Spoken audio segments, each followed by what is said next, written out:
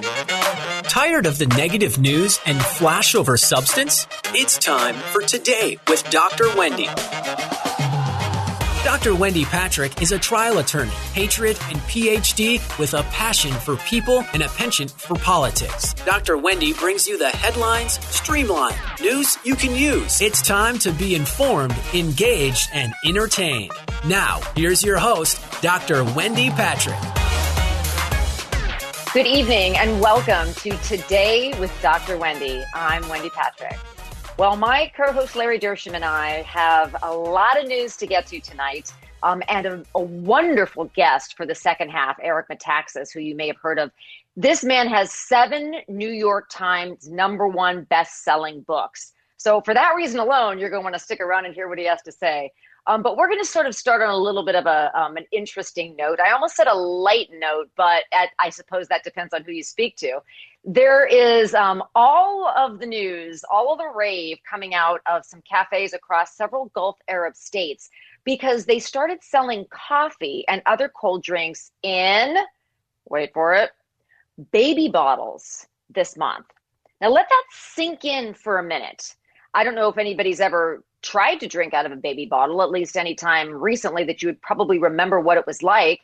You might imagine some of the benefits, like if you're driving or if you're in a place where nothing's going to be sloshing out of your glass, but you probably haven't thought of going to a Starbucks or a coffee place and being served a drink in a baby bottle. Now, this was a trend and is a trend that's elicited everything from excitement to confusion to backlash. This fad apparently began, ironically enough, at a place called Einstein Cafe, which is a chain that has branches across the region from Dubai to Kuwait.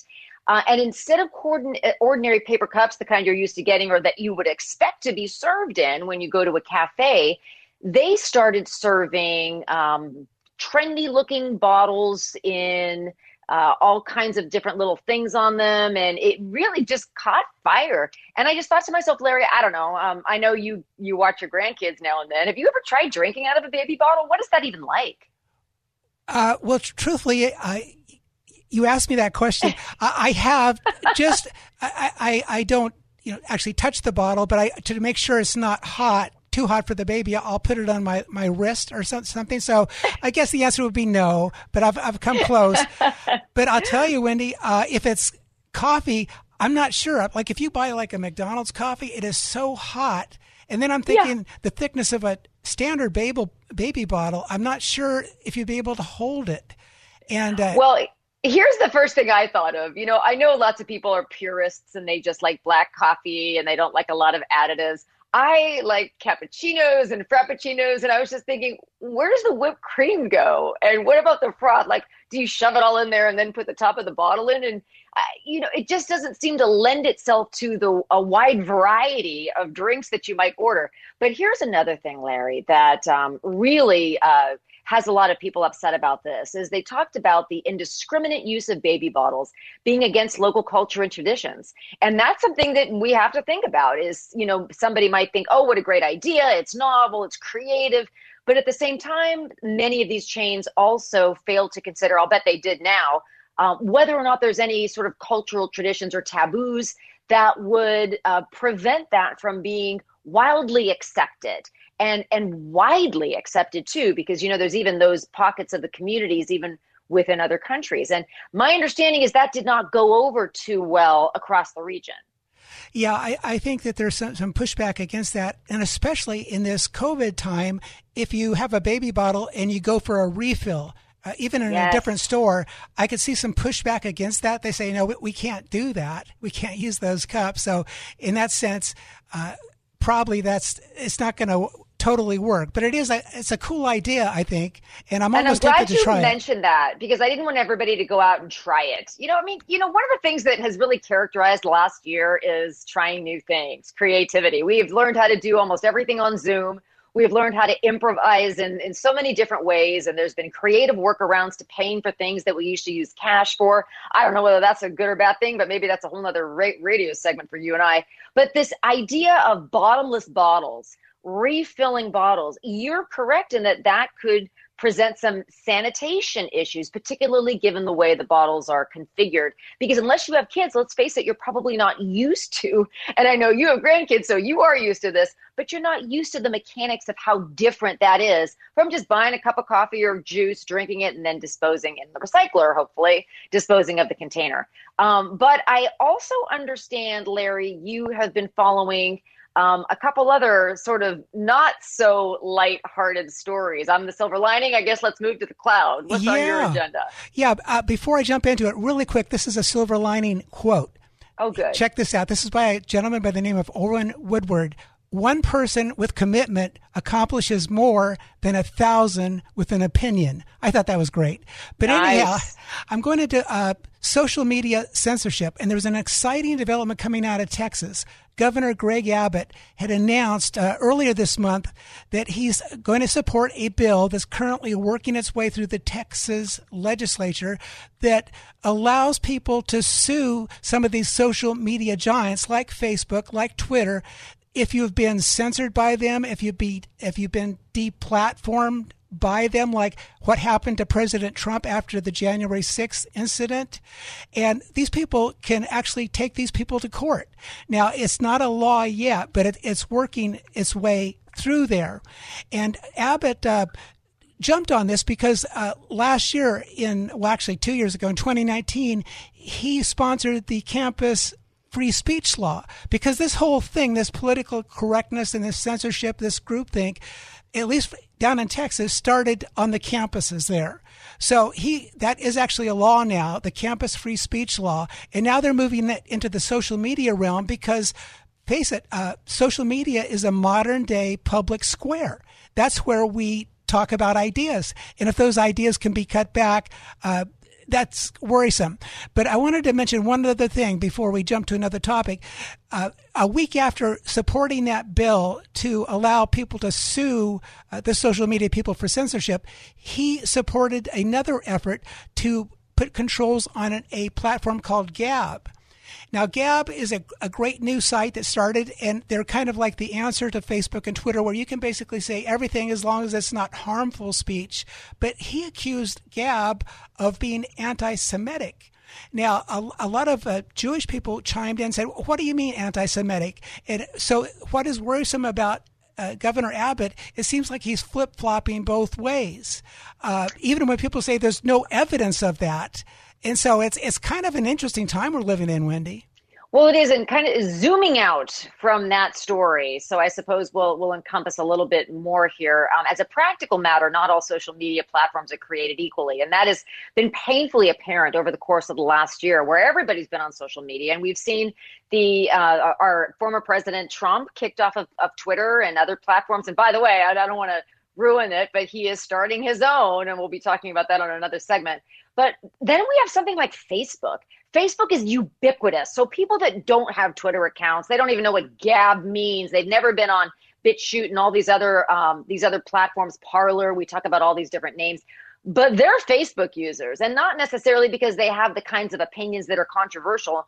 To the contrary, they use Facebook to keep up with their grandkids and to share photographs when there's a milestone in their life or when they're on a diet, and just all of these very wholesome, practical, down-to-earth reasons people use social media are really, I would say almost, you don't want to say everything's been canceled, but when you're canceling voices from social media, you really have to stop and think, well, what should be the difference between different platforms? Sure, it's true that people on Facebook don't want to hear about politics.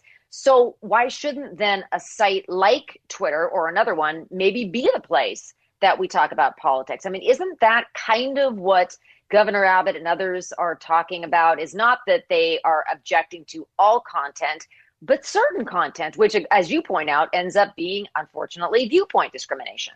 It does, and I just worry because, like, the telephone service doesn't cut you off if they don't like your conversations, not like they're listening in. So that's not yet. Not yet. Not yet, Larry. They don't. But here's another aspect of censorship too. It's interesting. It's kind of from a different angle. Facebook and Twitter, they scrub. Now, unfortunately, earlier this week, there's been a horrible shooting in Boulder, Colorado, that I think it happened on Monday. And already they were trying to link him to Trump and so forth. Well, he was basically an anti-Trump person. This person, his name has been released now, so we know who it is.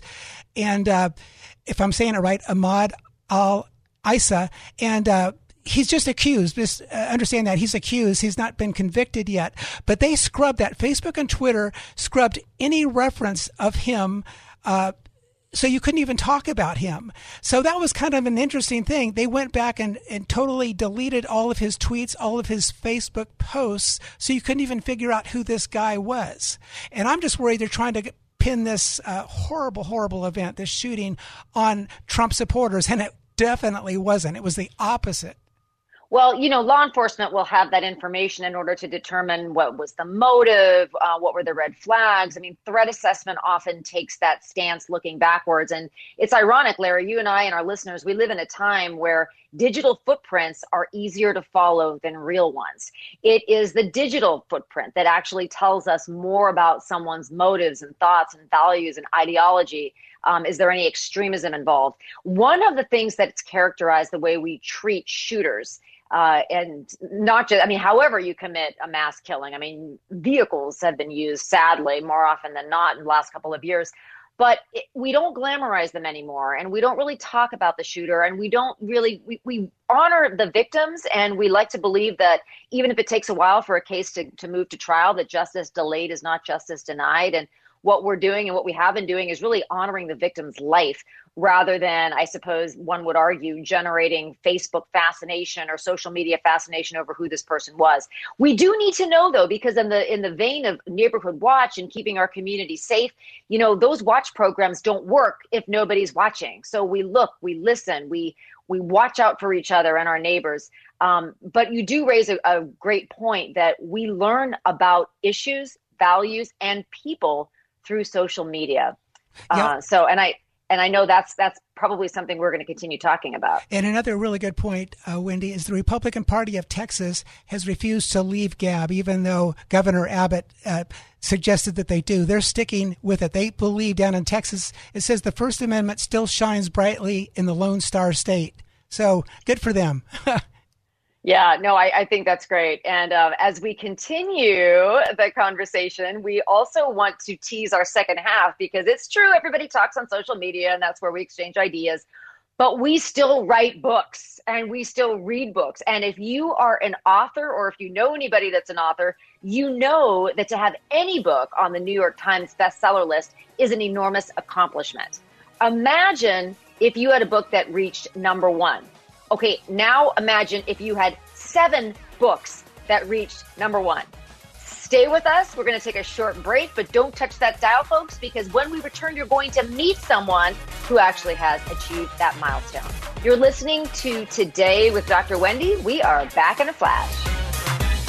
News cycle lowlights have no place here. You're listening to Headline Highlights live with Dr. Wendy on The Answer San Diego.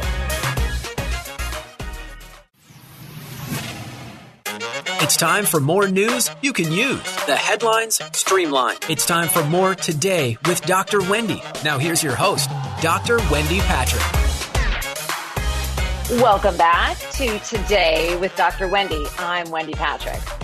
Well, it is quite an accomplishment to get one's book on the New York Times bestseller list, let alone achieve the ranking of number one. That is like a dream come true for almost everybody in the world. So to have 7 number one bestsellers on the New York Times bestseller list is pretty much unheard of. Larry, I think we're going to have to call the Guinness Book on this one. Right. But we have someone on the line today who has achieved that high mark and so much more. Larry, who is our guest? Yes, Wendy. Eric Metaxas is an American writer, speaker, and conservative radio host.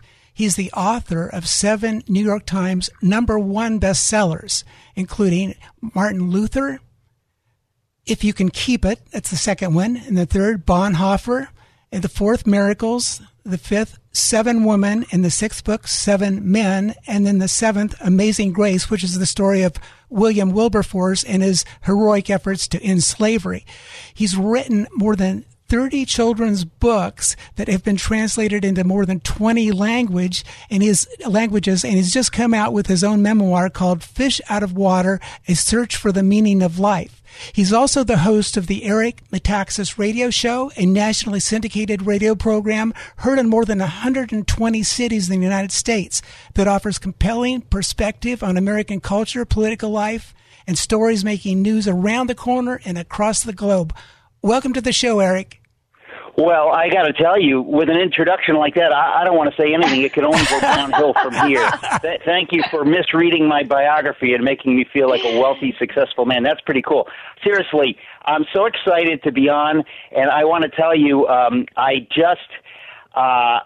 the book that we're talking about, my new book, which is really the story of my life up until my 25th birthday, it's a crazy story, but you're reading it so you know, like, there's funny, crazy stuff, but it ends up on a serious kind of positive note, just in case anybody's wondering what they're getting into with the discussion. You know, Eric, there's so much we could talk about with respect to you and your accomplishments, but there's somewhat of an eclectic theme to your career as I read through all of the different things that you've done. I mean, you've written for Veggie Tales, Chuck Colson, and the New York Times, which are three things normally not found in the same sentence, as what some have pointed out. One of the things I found very fascinating, and I will say that there was a great quote by the Hartford Courant that has said, "Figuring you out is like trying to stick a push pin in a cyclone." I don't know if you heard that, but I just thought that was great. I have to say, that's, no kidding. That's why I wrote the book that we're talking about. It's because I said, I want to be able to put everything, all these different crazy angles of my life in one book so people can sort of have a sense of how I got to be who I am. And it is nuts. Even when I was writing the book, I was thinking, what a hodgepodge of crazy, different, disparate elements. But that's who I am. That's my life. And I think that, some of it is, as I said, very funny. I mean, some of it is just true stories that you couldn't make them up. They're so insane.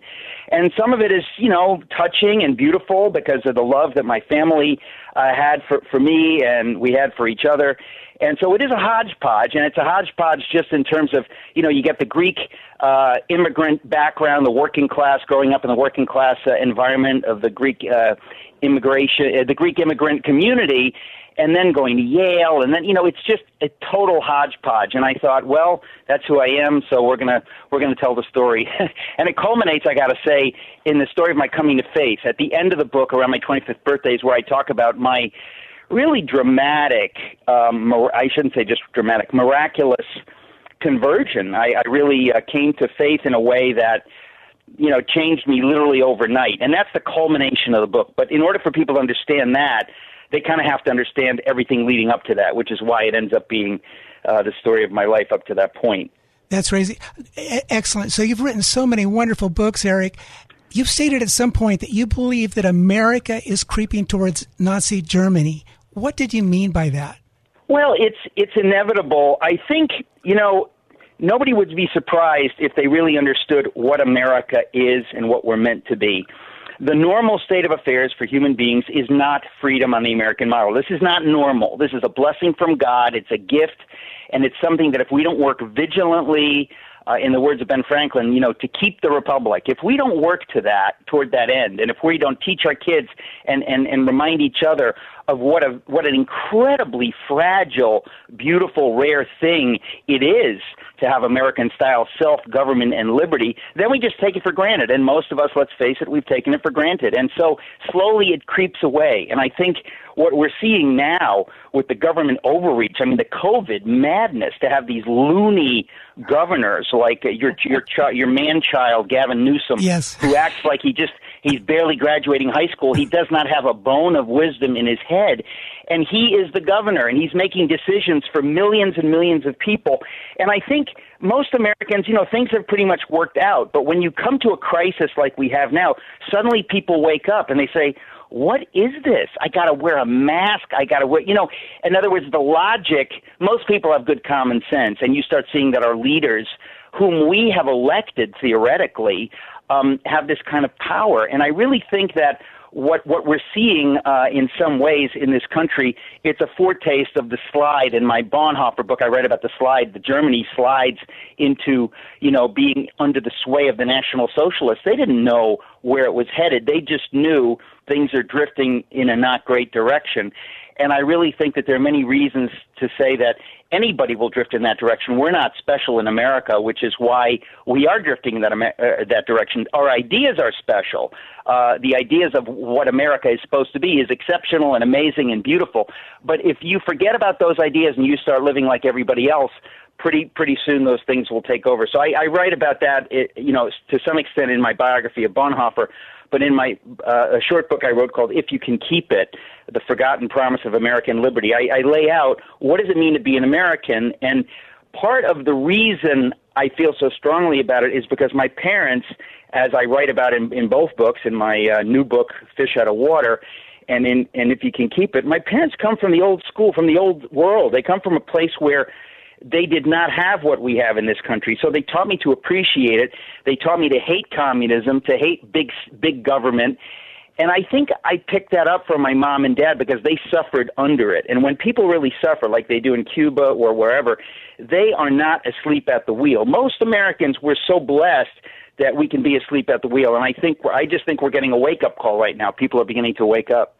Eric, that was the one thing I was going to ask you about as far as who's had the most influence on you. I noticed that you keep mentioning your family, which was what a blessing that is. I also thought it was great that you share the same birthday with your father. And I wondered how that worked out growing up. I mean, I hope you had 2 separate cakes at your house.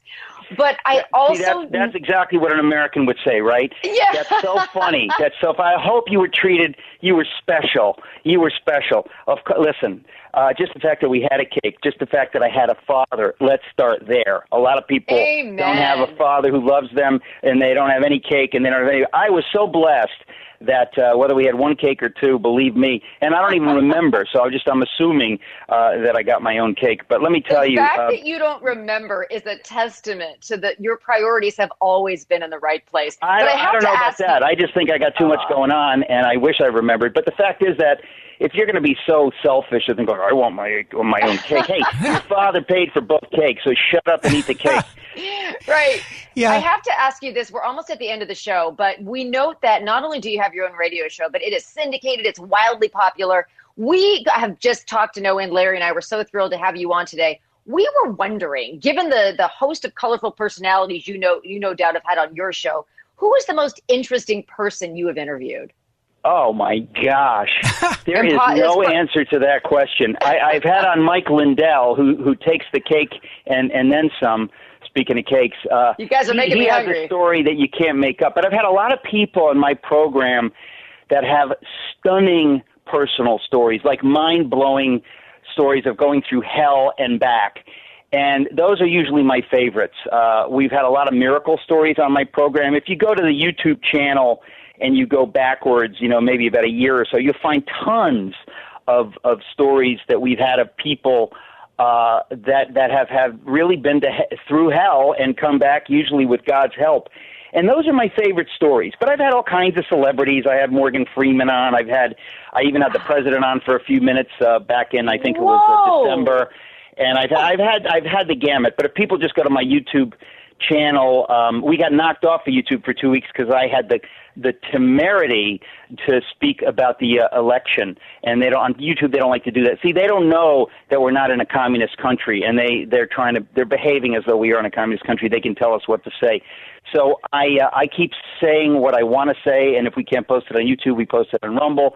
And I have a mailing list where I send out emails. If people go to my website, ericmetaxas.com, and sign up, the newsletters, I send out every show that we have. I send it out so people don't have to go hunting for it. But I just tell you that I want to say congratulations to you on your show, and I feel, I'm honored that I get to do what I do. Sometimes it's hard, but I know that it's a gift, and I'm just grateful I get to do it and talk to so many different kinds of people. I mean, I've talked to celebrities from, Rich Little, and people from when I was a kid that I just admired like crazy. I've had some of them on the program.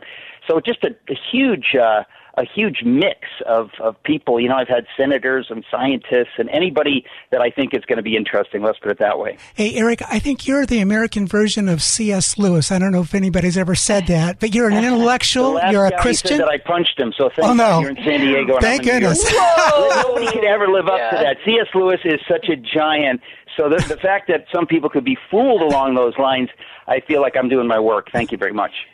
Well, we want to thank you so much for joining us. It has been such lively, interesting conversation, and best of luck on your next book. I cannot wait to read it, and I hope you have like gold. I don't know how you display 7 #1 bestsellers, but I hope you have. And you know what? You are the kind of person that allows others to sing your praises because you temper that intellect with a healthy dose of humility. Thank you for joining us, my friend. God bless you. Thanks so much. Bye-bye. God bless you. Okay, and thank you to our listeners. We are wanting to wish you a happy, wonderful, safe weekend. Please join us next week for more Today with Dr. Wendy. Headlines with a silver lining. Have a great week. God bless you. Thank you for joining us for Live with Dr. Wendy. You can learn more about Dr. Wendy and how to become a guest or sponsor of the show by visiting wendypatrickphd.com. That's wendypatrickphd.com. Tune in every week at this same time as Dr. Wendy will engage and inspire you with an upbeat viewpoint on the highlights of the day. This has been Live with Dr. Wendy on The Answer San Diego.